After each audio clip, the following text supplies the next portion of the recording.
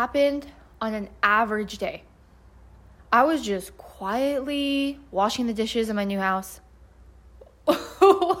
Wait, no, it was not quiet. There was a hurricane brewing in my mind. I was scrubbing those dishes with force. For the first time ever, I witnessed my own mind in action. I witnessed my mind have a carousel of options it was deciding to be mad about towards my husband. I observed that my mind locked away option A, option B, option C for this very moment. My mind had these options in the queue waiting for this moment when my mind was ready to blame my husband for something. So in this moment I was scrubbing the dishes, I was watching my mind choose between 3 options. Option 1, my husband never engages in the family group text chat. Option 2, all he's been doing is talking about work when we're around people. He's been really self-centered and not asking people questions and has been bothering me. Option 3, he hasn't been hugging me when he comes home from work. So my mind had these 3 options in the queue that it was ready to latch on and hitch a ride. On a normal day, I would have latched on to one option. The option that triggered the most emotion in me, I would choose that option. Then I would stew and simmer. Then I would throw that anger stew all over my husband, blaming him for my unhappiness that day. Yeah. I was not proud of those years. But I did not know. I didn't know what I was doing. I was completely unaware. You cannot change what you are not aware of. I didn't even know what shame was until I was about 26 years old. So, I was an adult female that was walking around with an emotional intelligence, maybe as a 1-year-old, because a 2-year-old has more emotional intelligence because they feel it, they express it, and then they move on. But most adults like myself, we suppress, we deny, we gaslight, and then the big one, we blame other people for how we feel. So what happened on this special day was not an average day. Was that for the first time, I witnessed my ego in action. In action for the very first time. So this was my first major self-awareness moment in the moment.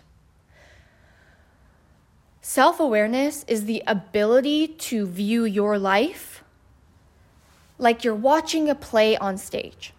You can pop in and you can pop out of watching the play and being in the play. People that lack self-awareness, they are engrossed in their role in the play and they can't see or feel beyond anything beyond their role.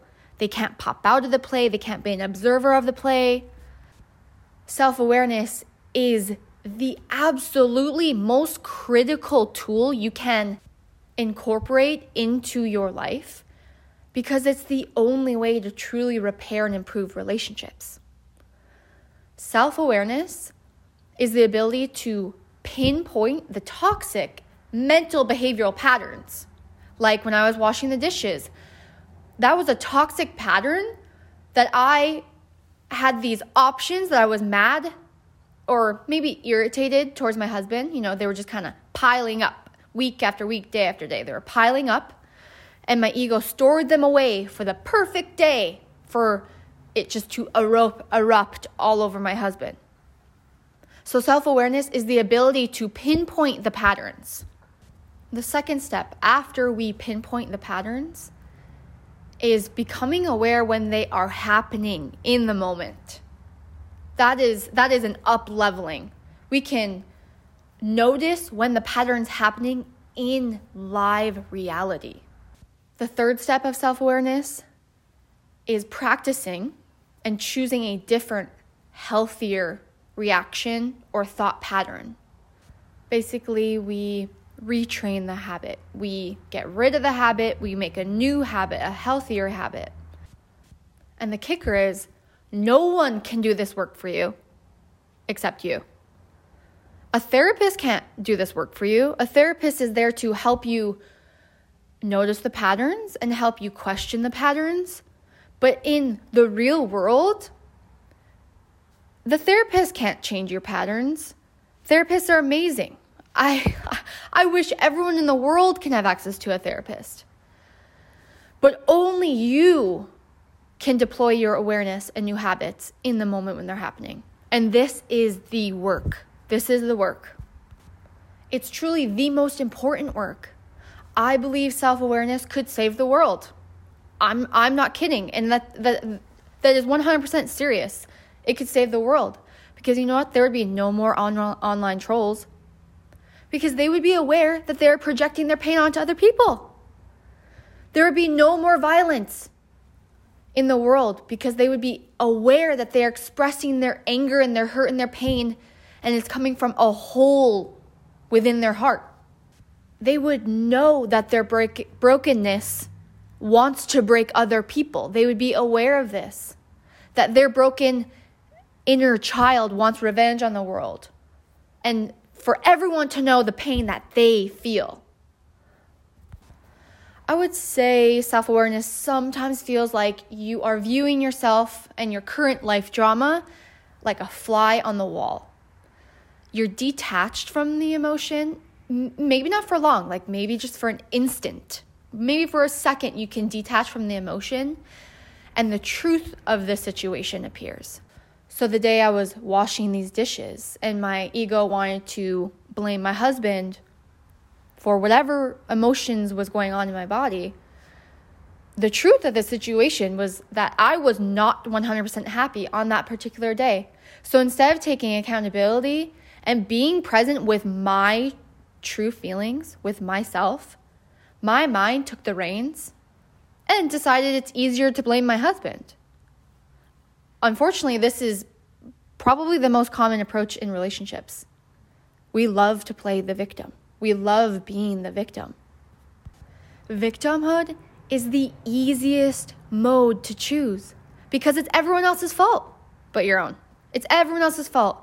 You don't have to take responsibility or be honest with yourself or look at your own wounds, your own patterns, your own habits, your own demons.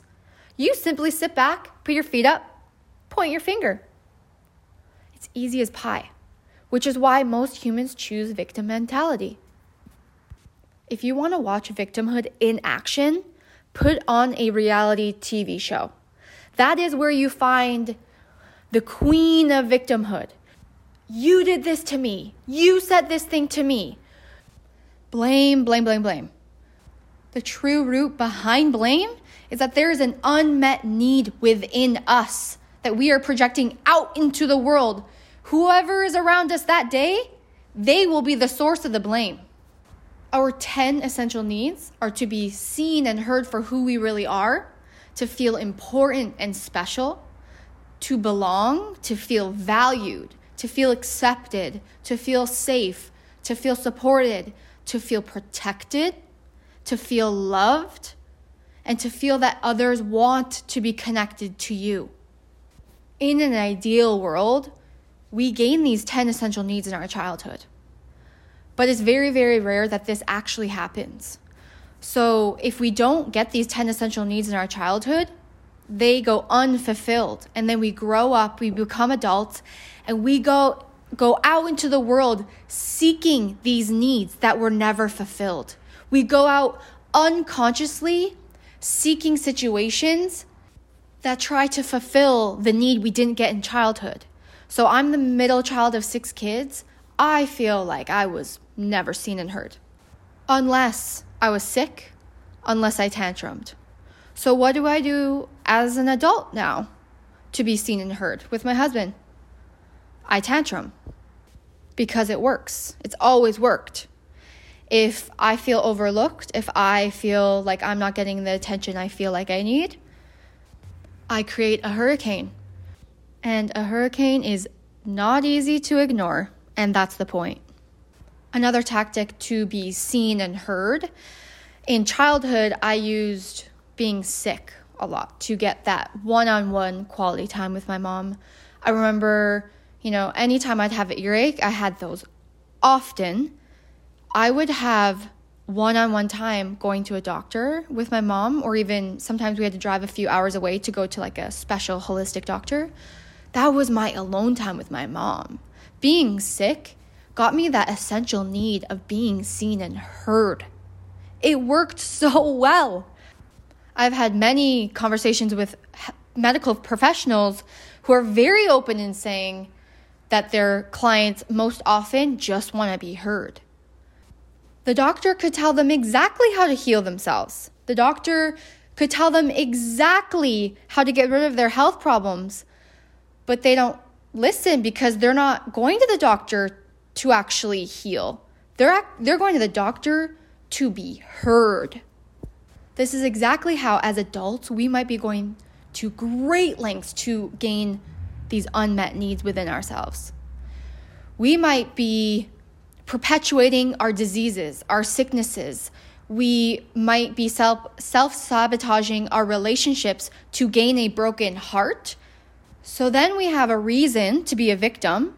So then we have a reason to shout our heartbreak from the rooftops so that we can be heard, to be seen and heard. So this is the first step. The first step is becoming aware of these patterns.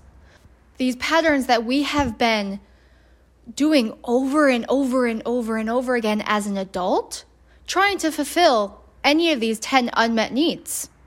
To be seen, heard, to feel valued, accepted, to feel safe. Most of our patterns as adults is using everybody in our life around us to fulfill these unmet needs. That's exactly why our partner becomes our greatest teacher.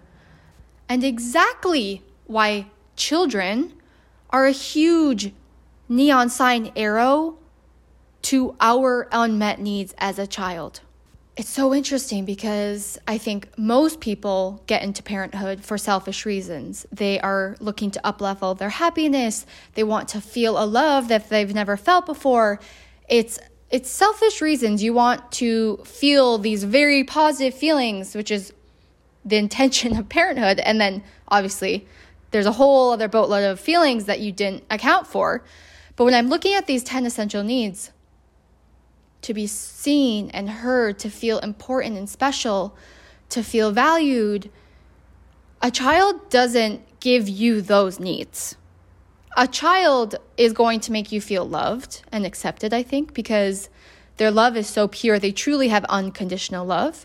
So I think your child maybe will give you 2 out of these 10 essential needs, which is why children do not fulfill you. Your children will not be fulfilling these 10 essential needs. 100% guaranteed, but this is why there's that void when you have a child. Because we thought they would, bingo, solve all of these unmet needs. And they absolutely do not. And it is not their job. But we can't help it because we're just these adults wandering around this big world trying to use all of these life experiences and people to fill in these holes of our unmet childhood needs that never got filled. So basically, I'm constantly using my husband to fill up every single hole that is in me, which is what was happening when I was washing those dishes and I was beginning to witness my mind try to create this scenario to blame my husband, which would then trigger an emotional response from him, which then would give me attention. So then I could feel seen and heard.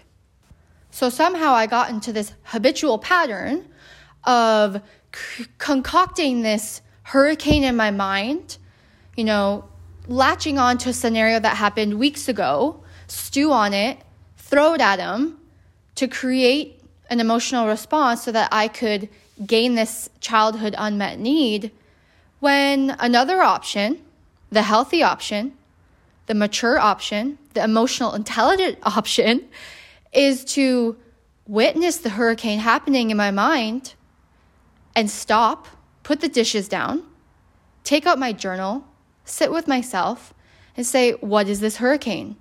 There's a reason this hurricane is brewing. What is the root? And the root is always one of these 10 essential needs.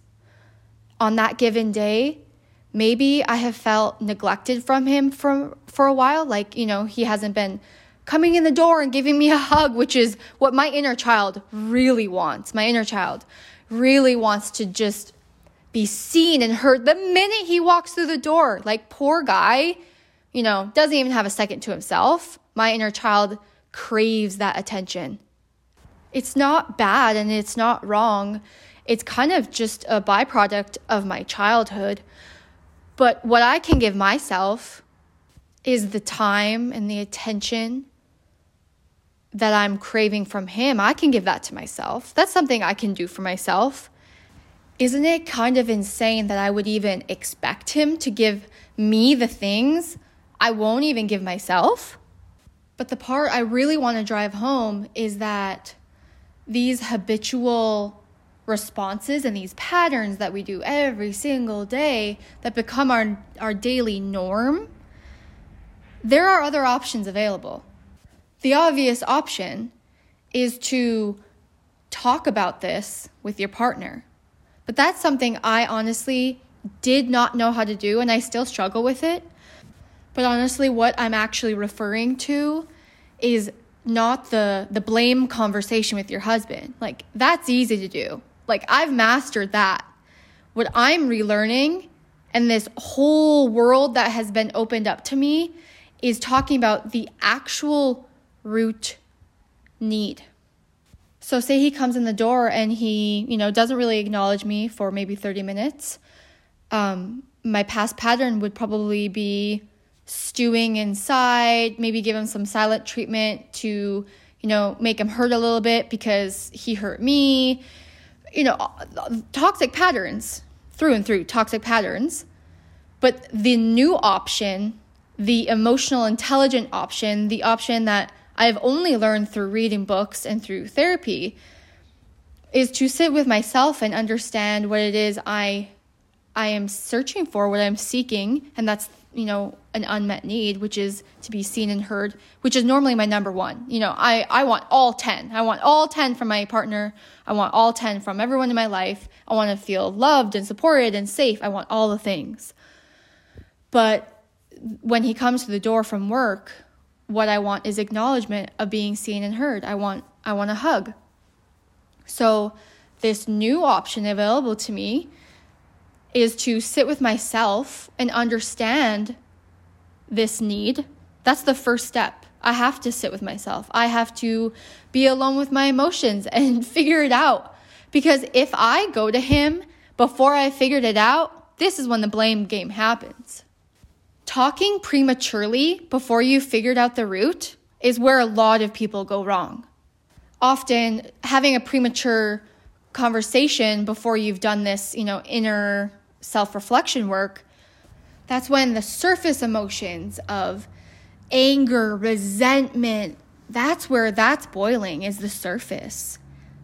The root cause of a lot of our suffering are soft emotions. We want to be loved. We want acknowledgement. We want to feel supported. Anger, resentment, those are surface. And when we feel those things, that's a sign. That's a sign that we're operating out of our ego hurts. That's all surface. The truth doesn't lie in those surface emotions. That is the first layer. We have to peel back those layers to find what we are really searching for. So an emotionally intelligent person that understands what they need in a specific moment then goes to their partner and says, babe, some days I miss you so much throughout the day. It's ridiculous. Like, it's kind of embarrassing.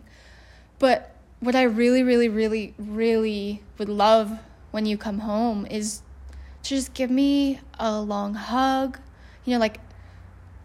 30-second hug and then just look into my eyes for 1 or 2 minutes and really be there and acknowledge me. I don't need 10 minutes. Like, I don't even need 15. I just need that undivided eye contact, quality time for a few minutes right when you walk in the door to make me feel so on top of the world. If you feel like you could do this for me, I would so appreciate it. So what's crazy is that doesn't even sound hard, right? But after 13 years of habits, or years of habits, however long you've been with your partner, changing a habit is the hardest thing to do. But that is the work.